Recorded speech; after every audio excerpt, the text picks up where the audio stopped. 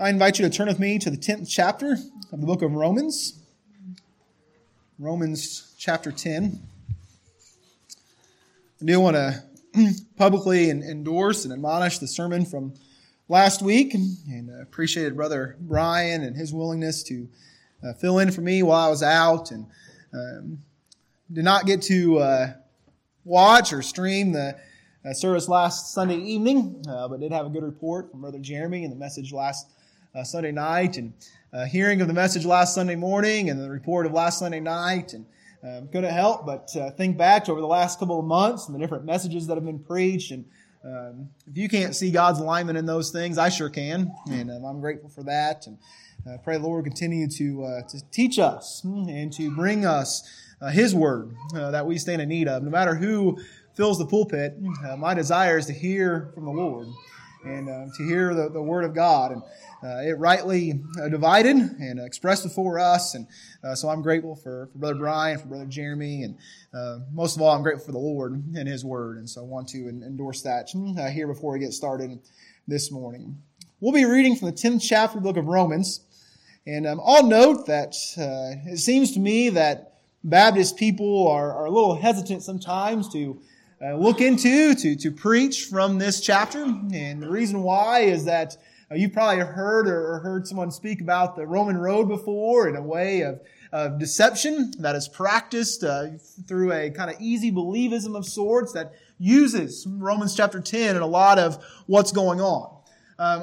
I, however, don't think we should be afraid of Romans chapter 10 at all. It's nothing that's anything that's incorrect or things like that. I believe that we need to preach the full counsel of the Lord. I believe that the book of Romans serves to us as a type of treatise or a type of comprehensive understanding, or closest thing we have to it in the Scriptures, of a systemic doctrine or systemic place of belief that we can look to understand what the New Testament church or the New Testament doctrine is all about. And so for that reason, it's important that we look to Scriptures like Romans chapter 10 to understand them in their proper view of the Scriptures. Because make no mistake, like what we see others Scriptures that have been taken out of context and taken out of their rightful place and twisted to support heretical doctrines, that's the exact same thing that's been done here with Romans chapter 10 and these types of easy believism and this heresy that is the Roman road or Roman road salvation. And so this morning, as we look to Romans chapter 10, I want to encourage us to look to the Word of God that we might draw from it rightly what is being spoken to us and what we can rightly see then as evidence and what is purposed for the expression, especially concerning the doctrine of salvation. And so this morning, I especially want you who are lost, if you could please, if just for a short while, yield your attention this morning to the Scriptures, as I think it's a blessed thing that we have this morning as we begin reading in Romans chapter 10 at verse 1. Paul's writing to the saints at Rome, and he says, "Brethren, my heart's desire and prayer to God for Israel is that they might be saved. For I bear them record that they have a zeal of God, but not according to knowledge. For they being ignorant of God's righteousness and going about to establish their own righteousness, have not submitted themselves unto the righteousness of God. For Christ is the end of the law for righteousness to everyone that believeth. For Moses describeth the righteousness which is of the law, that the man which doeth those things shall live by them. But the righteousness which is of faith speaketh on this wise, say not in thine heart, who shall ascend into heaven, that is to bring Christ down from above, or who shall ascend into the deep, that is to bring up Christ again from the dead. But what saith it? The word is nigh, or the word is near thee, even in thy mouth and in thy heart, that is the word of faith which we preach. That if thou shalt confess with thy mouth the Lord Jesus, and shalt believe in thine heart that God has raised him from the dead, thou shalt be saved. For with the heart man believeth unto righteousness, and with the mouth confession is made unto salvation. For the Scripture saith, whosoever believeth on him shall not be ashamed. For there is no difference between the Jew and the Greek, for the same Lord over all is rich unto all that call upon him. In verse 13, for whosoever shall call upon the name of the Lord shall be saved. And we'll stop our reading there at verse 13 and encourage you on your own time to go back and read throughout the rest of this 10th chapter of the book of Romans. Paul is writing, and I want you to know in the 9th chapter, he dealt well concerning the sovereignty of God and the nature of salvation. But here in this 10th chapter, he begins to relate that then to what is preventing Israel, what is preventing those who were Jewish in their practice and their tradition and in their faith, what was preventing them or hindering them from being saved. And so Paul remarks and he says, my desire for Israel, his desire for those people was that they would be saved. And so he begins to explain then what hinders them. He said they had a zeal of God, but not according to knowledge. He said these were a religious people, a people who believed upon the Word of God and looked to it as something to be upheld, so much so that they were diligent in practicing the law. They were diligent in upholding according to their own idea of righteousness. He said, but they were ignorant of the righteousness of God. They said he was essentially saying they were arrogant in their own righteousness and ignorant of God's righteousness. They were missing what had taken place in the purpose of the law, and as a result of that, they had failed to realize that the law had been fulfilled in the righteousness of Christ. And so what was taking place then? They were looking at the law, and they saw the moral law, all of those teachings and commands that dealt with the nature of life, and they were striving to uphold them. And they saw the nature of the ceremonial law, all of those shadows that indicated the work of redemption, that indicated the work of salvation and deliverance. And they were continuing to practice those things, saying that if they could uphold the law, they would find for themselves their own righteousness. But what they missed was that all of that, both the moral law and the ceremonial law, had been fulfilled in one man, Christ Jesus. That this then was the righteousness of God fulfilled in man. In verse 4, for Christ is the end of the law for righteousness to everyone that believes. Now, we would look to that and we'd say, okay, well, how do we begin then to understand that? How is that realized? We certainly know that we live in the New Testament time. I'm not preaching this morning to anyone that's a Jew here this morning as we've congregated ourselves together. But as we look then and we see in our own times, we try to understand what must this all be about. It's very easy for us to try to narrow things down to a type of checklist or do this, do that, and do this other thing, and we will see to it some end that we'd have in mind, right? You've all cooked something before. You have some type of recipe, and if you put all those ingredients in the right order and in the right way, and you put that in the oven at the right temperature for the right amount of time, you would rightly expect to get the end result of what you're looking for, right? And so we have that same idea when it comes to trying to understand what salvation is all about. And so if it was a works righteousness that we could have, we can understand it, right? Here is the law, and here are these things that we do, and if we do those things, then here would be this end result. Yet here we see Paul telling us that righteousness, the end of that, would be no righteousness at all, because no man can uphold all of those 600 and some odd laws of the moral law. And certainly we know that the ceremonial law likewise has been done away with. And Paul reckons in verse 5, he says, for Moses has described the righteousness which is of the law, that the man which doeth those things shall live by them. What's he saying? He's saying the law said that if you're going to do those things, you must live by them. You must uphold them. Your righteousness then must come from them. And Paul's saying, what a hard route to go. Listen to what he says of the fulfillment of Christ. The fulfillment of the law in Christ in verse 6. He says, but the righteousness which is of faith speaketh on this wise. He says, say not in thine heart, who shall ascend into heaven? That is, who shall bring Christ down from above? He says, say not into your heart, who shall descend into the deep? That is, to bring Christ up from the dead. He's saying that within the righteousness of Jesus Christ, within salvation, within saving faith, it is no longer necessary that there be some works performed, that you would have to go up to bring Christ down, or to descend into the depths to bring Christ up. He says, but instead, in verse 7, or verse 8 rather, it says, but what saith it? The word is near thee, even in thy mouth and in thy heart, that is the word of faith which we preach. There is a simplicity in the gospel of Jesus Christ. And not only so is there simplicity in the message, but saving faith, a faith and a belief that truly saves, is not so far away that there must be some work that is higher than us to be performed that we might obtain it. Why? Because Christ has already performed the work.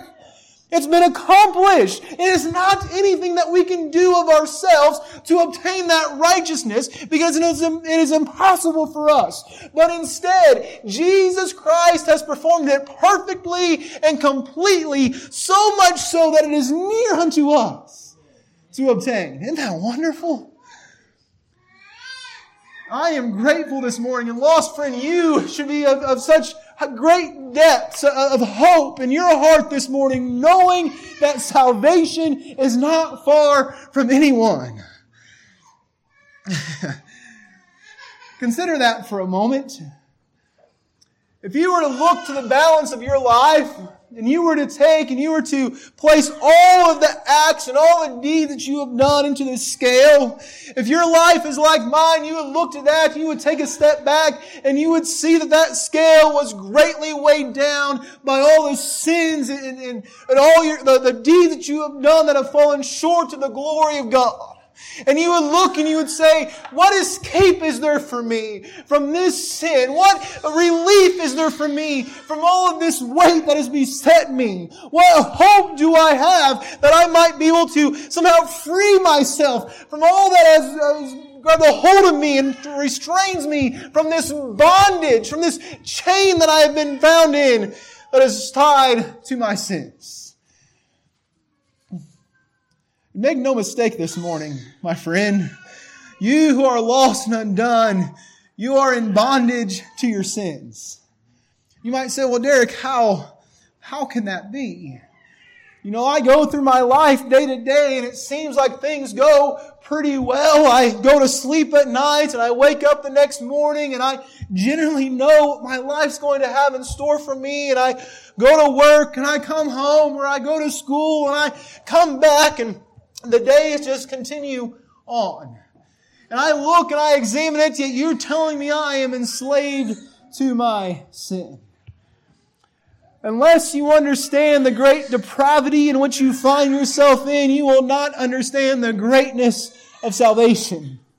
For your sins are so significant that they have so far removed you from fellowship with God that you have no hope of your own to obtain a right relationship with Him.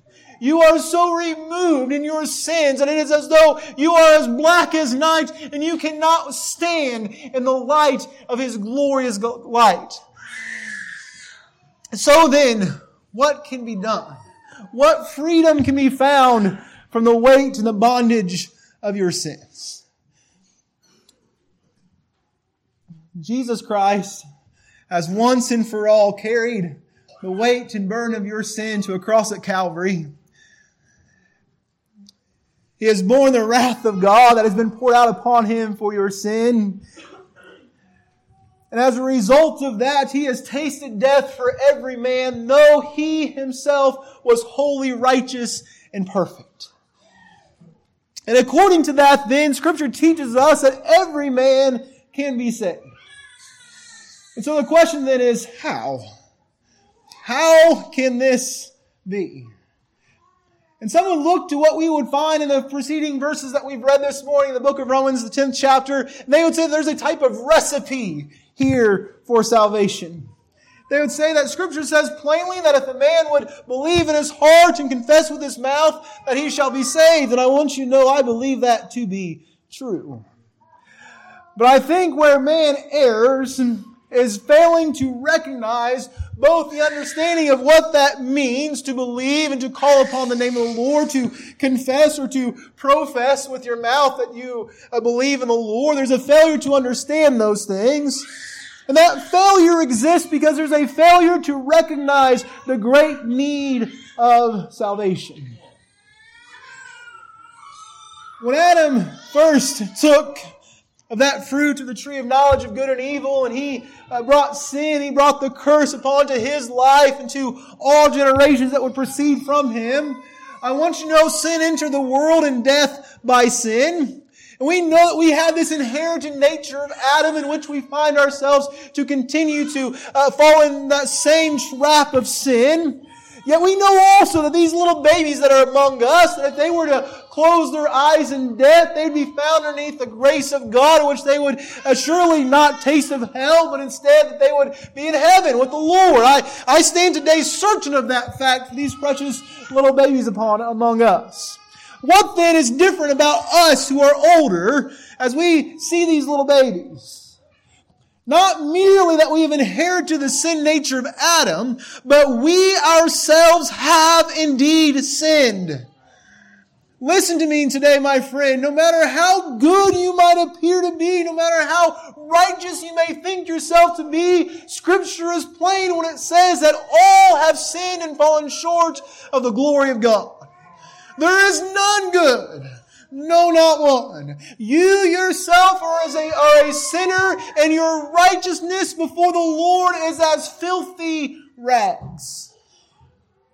I won't go into it just because of the nature of it is almost repulsive to even speak about. But if you were to dive into what that really means when it says your righteousness is as filthy rags, it's not talking about a dirty dish rag that you have on your sink. It's talking about something that's far more repulsive than that. Your sin is so gross and it is so great before the Lord that there is a schism between you that cannot be overcome. Not of your own. But God, who is rich in His love and in His mercy towards us, gave His only begotten Son, that whosoever would believe in Him would not perish, but have everlasting life.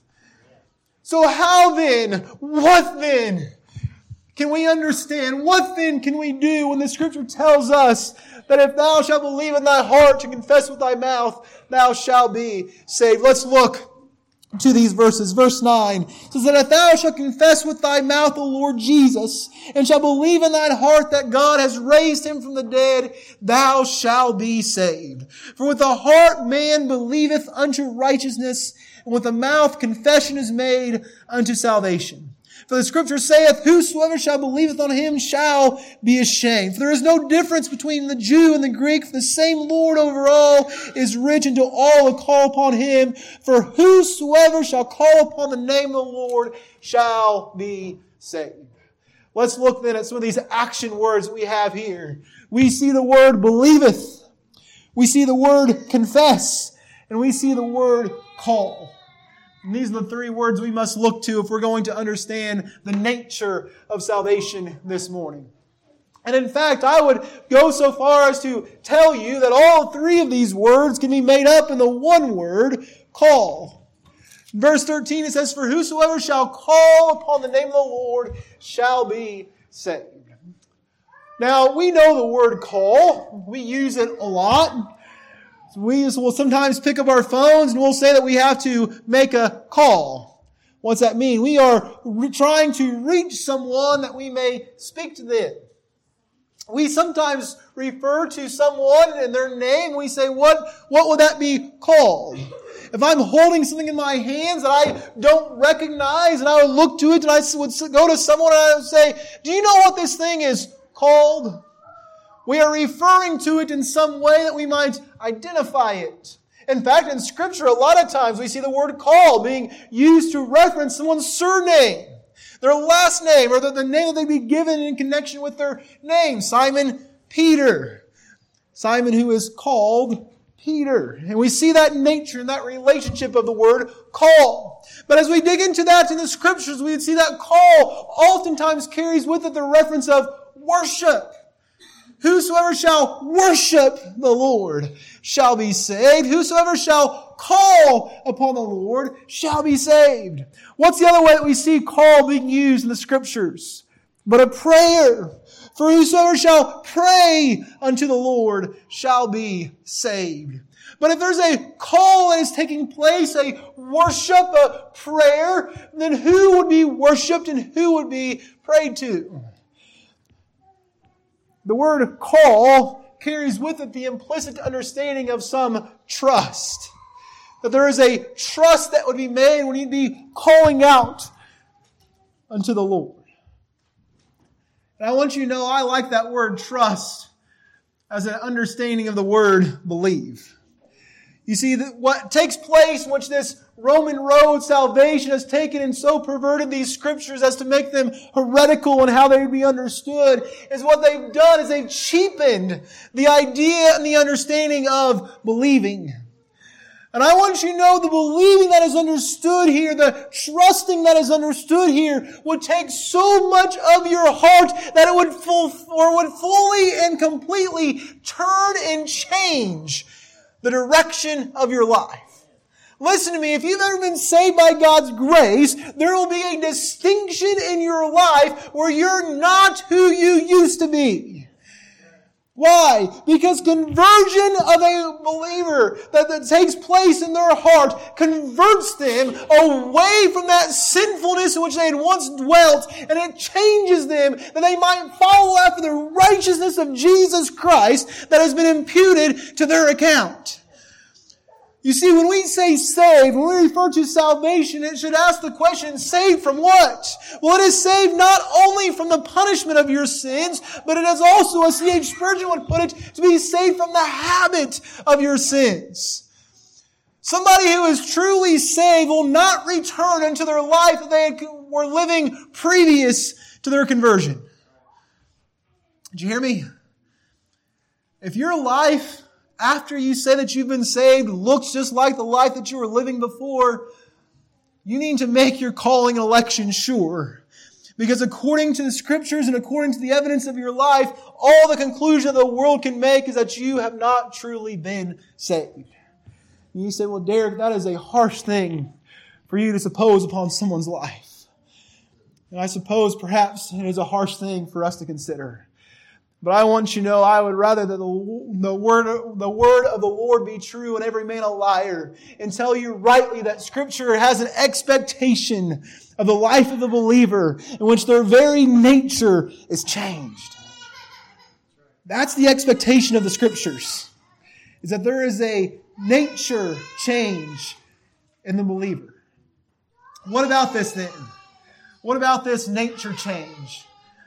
Not only is this word call carry with it this understanding and this idea of a belief and a trust and of a worship and a prayer, but it also carries with it the understanding that there would be some profession that would be made. Now, I think this is where Baptists get real nervous because we just don't understand this word confess very well. So Baptists, I apologize for making you all a little nervous this morning. But I want you to know, Scripture says plainly that there is an expectation that those who have been saved will profess that. That it will be confessed in their life that the Lord indeed has saved them. If the Lord has saved you and you for some reason are unable to confess that and profess that, I want you to know Scripture says there is something there that is wrong in the expectation, not even expectation, in the command that is to the believer that they would confess of their salvation. And you say, Derek, how can you say that that is a command? What is the expected profession of faith for the believer? I'll give you a hint. There's a great big tub behind me that gives you the answer. The expected profession of the believer, of their conversion, is baptism. What does Scripture say? Repent and believe the gospel. That is the full command of salvation. But what else does Scripture say? And it says that we would be baptized. It says to repent and be baptized. I am a Baptist. I believe in the full immersion of the saints of God after the command of the Lord Jesus Christ and His example in which He was baptized by John the Baptist. I don't apologize for that. And I believe that baptism, while it is not necessary to salvation, it is an essential following of salvation. That those who've been saved by God's grace would follow the Lord in believers' baptism. And in doing so, we would profess the nature that we had before has been so changed that we are a new creature in Christ Jesus. Isn't that what baptism is? It is to show to the world that we have been converted, that we have died of our sins, that we are being raised to walk in the newness of life. I can't even do that without doing that baptism step. Right? Because that's the nature of conversion. That's the nature of baptism, is to display to the world, I'm not who I used to be. I have been made a new creature in Christ Jesus. And so when Paul here is writing to the Roman saints, and he says that there would be a confession, a baptism, a profession that is made unto salvation. He is telling us the expectation that follows full conversion. And you say, Derek, you just mixed baptism with confession or profession. And you're right that I did. Because that is the example that we have in the Scriptures of our confession, is that it would be met in baptism. You say, well, Derek, give us an example. What do we see the example of Philip and the Ethiopian eunuch? Philip comes to the Ethiopian eunuch who's there and he's reading from the prophet Isaiah. And he's having a hard time understanding who he's reading about. He's reading about Jesus. And so Philip begins to teach him and begins to preach to him of the gospel and of Jesus. And we see the Ethiopian eunuch, he asks Philip, he says, what can I do to be baptized? He's heard about this baptism. We talked about that a little bit in Sunday school this morning as we've been reading in the 19th chapter of the book of Acts about the baptism that was being discussed there and trying to understood of John and what Paul was teaching them to be baptized in the name of Jesus. And so it was like that for the Ethiopian eunuch. He says, what prevents me? He said, there's water. What prevents me from being baptized? Philip said to him, he said, if thou believest. He said, I believe. He confessed, didn't he? He said, I believe. And he was baptized. Philip was carried away, and there went the Ethiopian eunuch rejoicing. What do we ask someone when they join the church? What do we ask as a prerequisite of being a member of Faith Church? What do we ask as a prerequisite before entering into the waters of baptism, but for a confession? We say we want to know about your salvation. We don't want to have to try to cause you to fear, try to have some big discourse on your salvation, but we want to know what happened to you. How do you know for sure that what took place? Why? Because we're looking for a confession. We're looking for fruits, meat for repentance. So then, this call. Let's talk about it very simply, and I'll try to close. It says, for whosoever. I like that word, whosoever. Don't you? You know what my favorite part about the word whosoever is that it includes someone just like me. You see, it's a great big word, whosoever.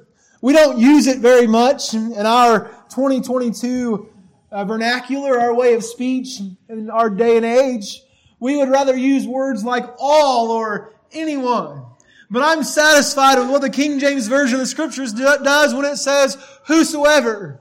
Because it also implies an expectation that there would not be some part of you that would be absent from the work.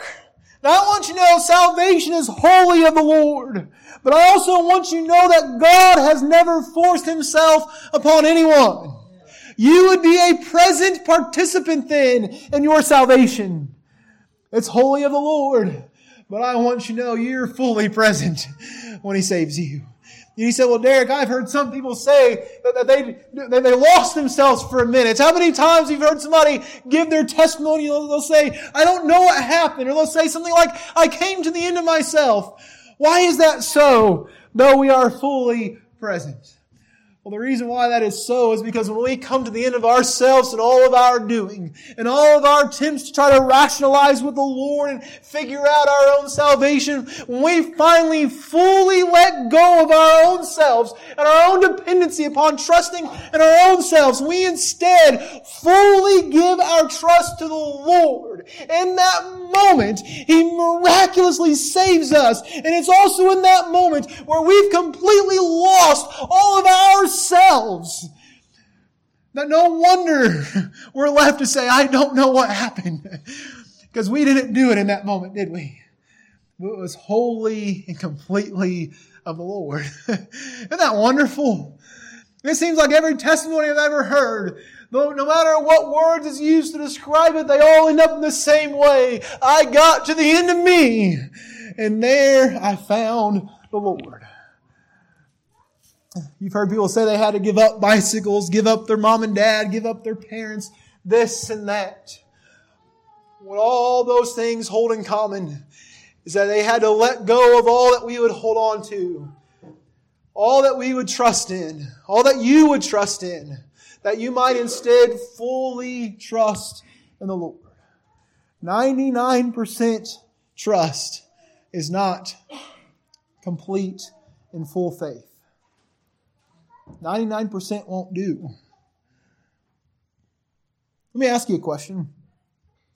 If I was to hold up here a brand new bottle of unopened water, and I looked at it and you looked at it, and we were both satisfied and agreed that it was completely pure, unadulterated water.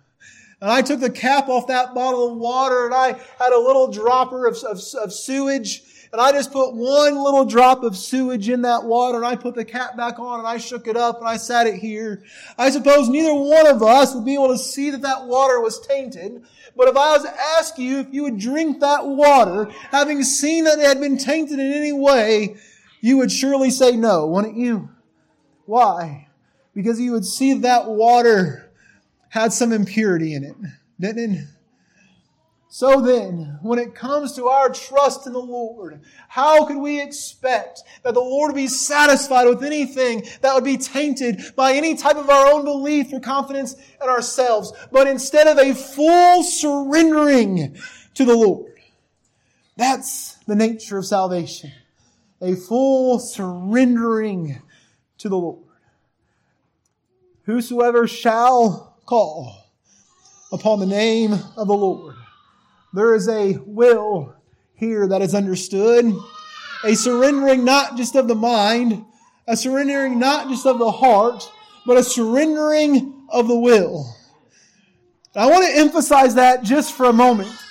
Because I see a lot of people who struggle with salvation. They say, I don't know what's standing in the way of the Lord saving me. Or they'll even talk about it from a rational perspective. They'll say, I would want to believe in this Jesus that you're teaching and this Jesus that you're telling me about. But there is something that holds me back and that I'm unwilling to relent of my life. I'm unwilling to give up all the sins of this flesh that I enjoy. There's a reluctance and an unwillingness to give up their will unto the Lord. How many of you have had a strong-willed child? I want to ask for a show of hands. All right, some of you put your hands up anyway. Anyone who has a strong-willed child, they're normally willing to tell you about it. What's that mean? You have a child that trying to break and get them to submit their will, it just seems like it's next to impossible. Some of you are looking over at your kids right now. But it's just next to impossible. Why? Because they are strong-headed. They are strong in their beliefs. They're strong in what they want to do. And you're trying to convince them to do anything different. And it is so bothers them that they cannot help but disobey you because of their will that they're unwilling to let go of or relinquish. I want you to know I have a couple of kids that their will is so soft. I so much as give one of my children a stern look and they'll just crumble. And then that third one, she's different. I ain't figured her out yet, but I will at some point. But she has a stronger will than the other two do. As a result of that, trying to get her to obey, it's much more challenging to me as a father because I want to be careful to not break her spirit while trying to break her will. And make no mistake, I want you to know this morning that I believe it's important that children are taught that they would submit their will unto their parents. And the primary reason why I think that is so important is that they will grow up and someday be saved where they themselves can become willing to submit their will unto the Lord. Didn't you read the first part of what we read here in Romans chapter 10? Where Paul is writing concerning Israel and spoke of how they have not submitted themselves unto the righteousness of God. There must be a submission of mind, of heart, and of will that would take place for you to be saved. And so today, sinner friend, you who are stubborn, you who are strong-headed, you who know exactly who I'm talking about when I say those things, you must submit your will unto the Lord. Whosoever shall call upon the name of the Lord. Isn't that wonderful? Because when your will is crushed, when your stubborn heart relinquishes its control and instead cries out in that desperate hope of salvation, in that moment when the Lord hears that cry of surrender, He will save you and save you just like that. This is not some long drawn out thing. I've heard people suppose before that their salvation took place over a long course of time. Well, maybe their repentance did before they got in that condition where the Lord could save them. But I want you to know the Lord saves fully and He saves completely and He saves just like that. All in one moment. You are changed from a beggar unto a rich man, from a lost sinner unto a saint of God. You're taken from darkness into the marvelous and wonderful light of Jesus Christ. And it's accomplished all in but a moment. Isn't that wonderful?